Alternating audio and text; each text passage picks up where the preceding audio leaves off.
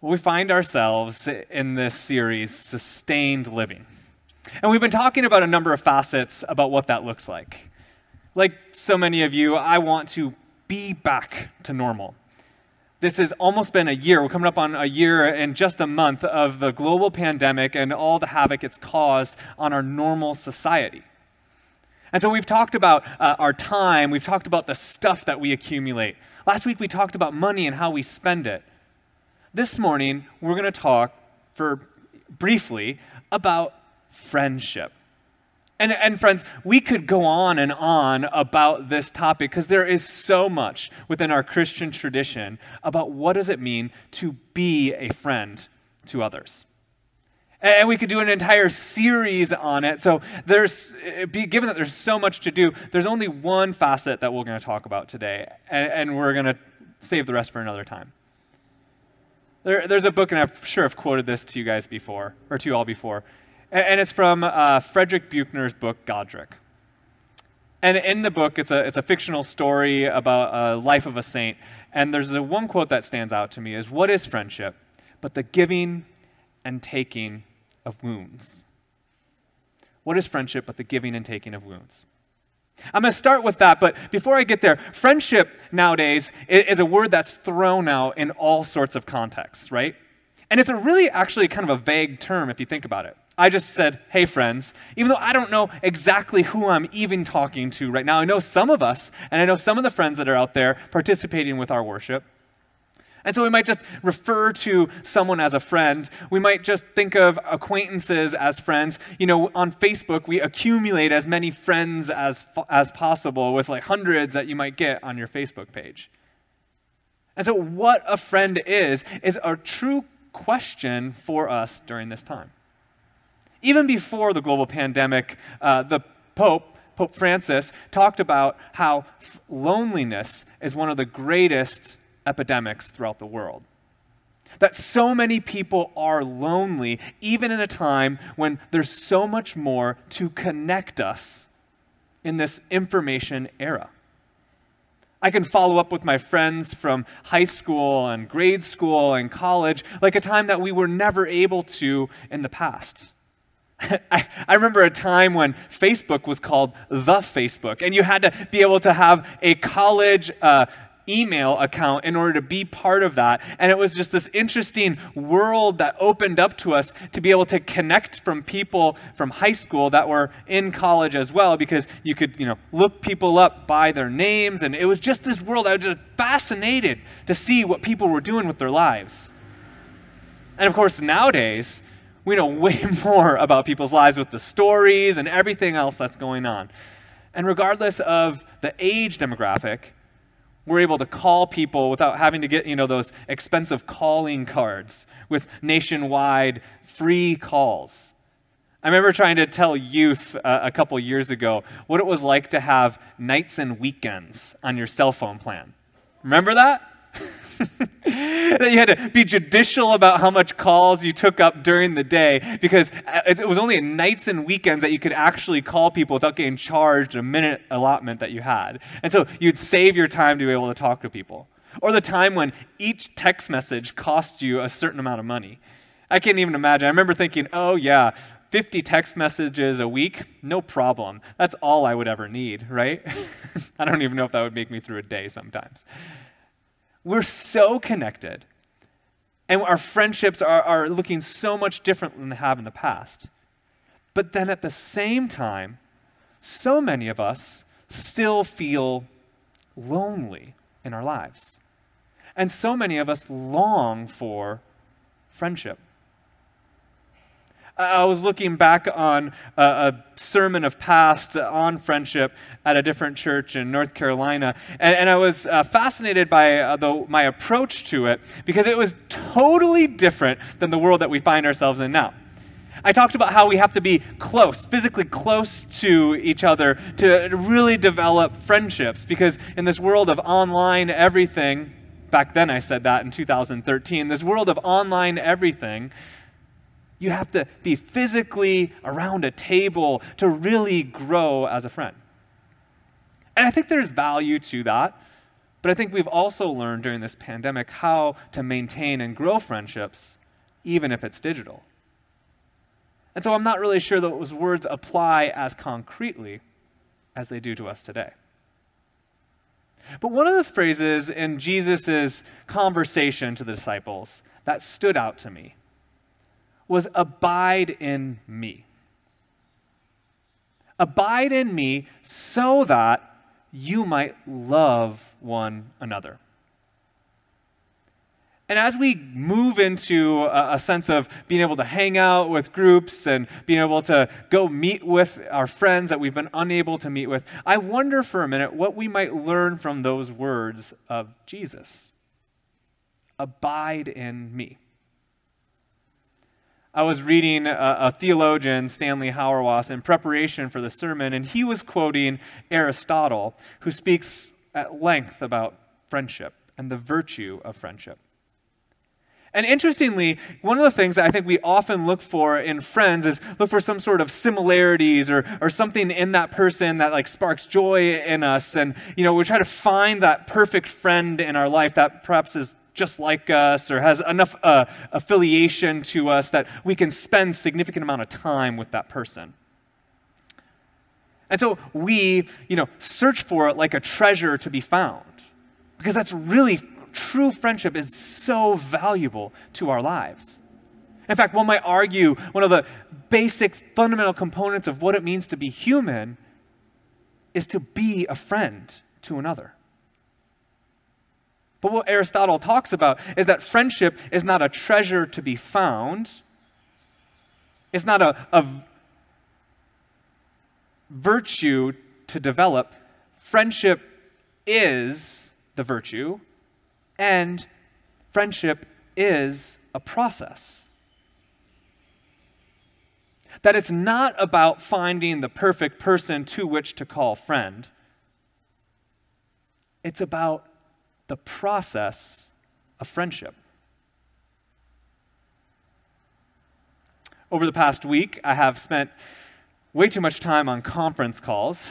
Stephanie, our office admin, can attest to that because she knows I was there. And one of the things I was doing is I'm on the Board of Ordained Ministries, which is the board for our region of the United Methodist Church that helps people along through the ordination process. Mirrored alongside the development of, getting your MD or getting your law degree, you find yourself, if you are pursuing ordination in the United Methodist Church, before a board that asks you a series of questions based on papers that you've written. I had the privilege of walking aside along candidates and listening to their practice of ministry and Christian life that they live. And one of the things that we ask them to talk about is we want them for a minute to reflect on their strengths, but also their weaknesses.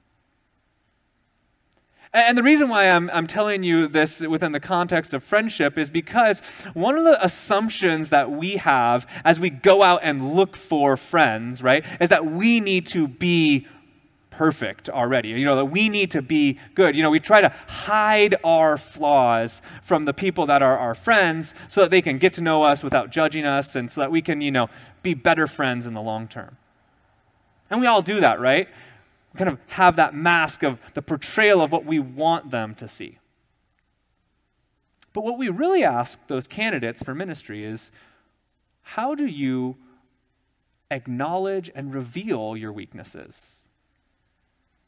And one of the reasons is it's hard to be with someone if you are always trying to be someone else. It's hard to be a friend, a true virtuous friend, if you are unable to be vulnerable. Remember the phrase that I said right at the beginning is, what is friendship but the giving and taking of wounds? And Jesus' words from the gospel is, no greater love than this, than a friend who lays down his life for another. Friendship is not a prize or a treasure to be found. It is a process of learning to be with one another. And interestingly enough, and I think that this is so appropriate for us right now, as some of us, are unable to do friendship like we like to normally, is Aristotle says that friendship is about equality with another. That you're equally coming to the table together. But what he also says is that means you have to be able to be a friend to yourself as much as you might be a friend to another. And I've been thinking and praying a lot about that lately. What does it mean to be a friend to myself? And theologically, what does that look like within our Christian faith? And that's why this scripture stuck out to me so hard throughout this past week, where Jesus says, "You did not choose me. I chose you and called you friend." I chose you, Jesus says, to be my friend. And I command you to be a friend to others. Part of my Christian story was a process of learning what friendship looks like. I spent time of my early adolescence trying to be someone I thought I had to be. Be the cool guy, be good enough at hockey, be all the things that, my social group told me I needed to do if I wanted to be, part of the group. And it was when I found a Christian fellowship that I was able to free myself to be. Not to be the person I thought I had to be, but to be me. And the message of God's love for me, even before I knew it, sunk deep within my heart and allowed me to live more fully because I was just able to be myself. Not trying to be someone I thought I had to be. And then I went off to college to Azusa Pacific University. And if you are a college student and have been in youth ministry with me, this is one of my words of advice that I give to you. Is that I found myself at APU and I found myself trying to, build up friends. Because I didn't really know anyone there. I had one friend from high school that was there. He was a grade older than me. And so I was trying to build my friend group. And it was a few weeks within to that time at Azusa Pacific that I started wondering to myself, why do I feel like I need to be someone in order for these people to like me? I don't think there was anything to do with them in particular. It was just something in that dynamic with me and them. I was insecure about myself, and so I thought I had to say the right words and be the right type of person for them to like me for whatever reason. And it was in that moment that I paused and I remembered what it felt like to be part of that Christian fellowship that I felt free to be me in. And so I said, maybe I'm not going to spend time with these people. Yeah, nothing was wrong with them, but it was wrong with me. And then I found just the most amazing Christian community that I ever would have imagined. And I had a small group of guys that I was able to just live into my identity with. And, the friends that we had, we still are friends to this day. And just the guys and girls that are there, I was able to live more free. But it wasn't because they were necessarily better. It was because I came to a point where I was going to say, I'm not going to worry about who I'm going to be. I'm just going to be me. With all my, weaknesses and frailties. And I'm sure those friends can point out well more of my flaws than I like to own up to. But isn't that what a spousal relationship is like as well? It's not about finding the right person that's just perfect for you. It's about learning to love one another. And some of our greatest ways that we hurt our spouse or our friends, I imagine, stem from our own insecurities about ourselves. Our own unwillingness to own our flaws. And so we take them out on those closest to us. What is friendship, after all, but the giving and taking of wounds? Jesus calls you friend, not because of what you've inherited, or what you've earned, I should say. Not because of the things that you have done right in your life. Jesus calls you friend because that's God's love. It is overwhelming, and it is reckless, and it sends Jesus to be not for us and to fix our problems, but to be with us, to share our burdens and to share our wounds. And he does just that. What greater love than this, than a friend who lays down his life for another? Friends, as we look to spend time with those we might call true friends, I wonder, first, can we be a friend to ourselves so that we can provide a radical welcoming space for someone to be themselves? I say this over and over again. It is hard for us to offer grace to another if we're unable to offer grace to ourselves. Jesus offers you grace in abundance. Not in spite of your flaws, in them. They're not something to hide and to avoid, but something to own and to ask Christ to heal so that we might become wounded healers in this world. And so as we engage with friends, we don't do things for them, but we abide with them like Jesus did. We give them a space to know that they are loved, mistakes and all. Because that's what Jesus does for us. And that's his command to us. It's to be a friend,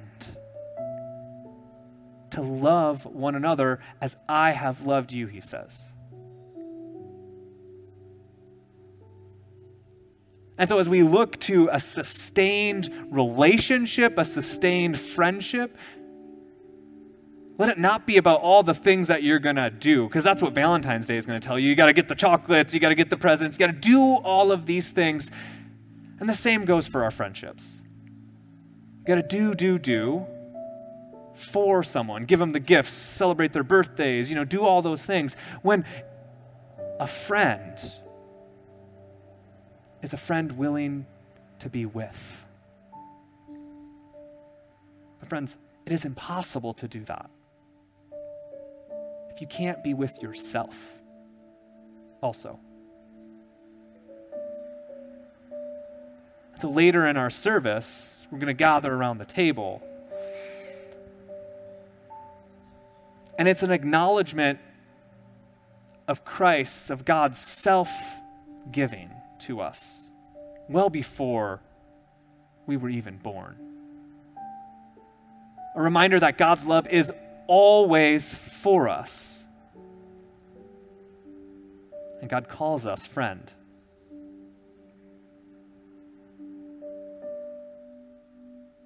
So as much as this pandemic has probably reminded you of all the ways you want to grow as a human or as a Christian or as a friend,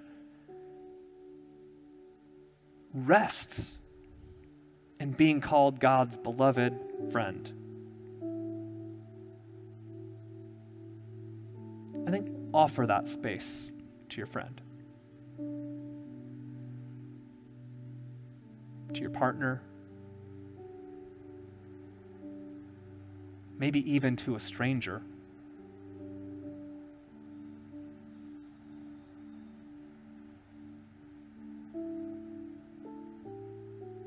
We're going to sing a song.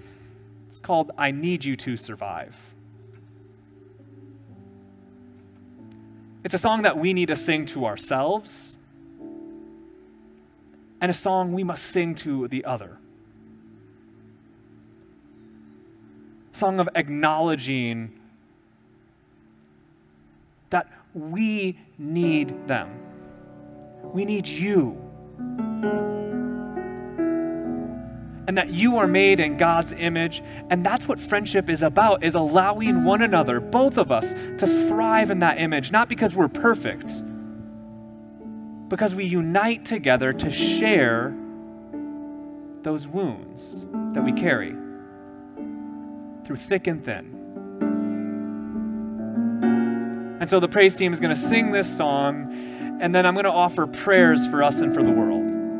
And then we'll have a refrain in there about how we'll pray for you and pray for one another. So I invite us to this time of both song and prayer together.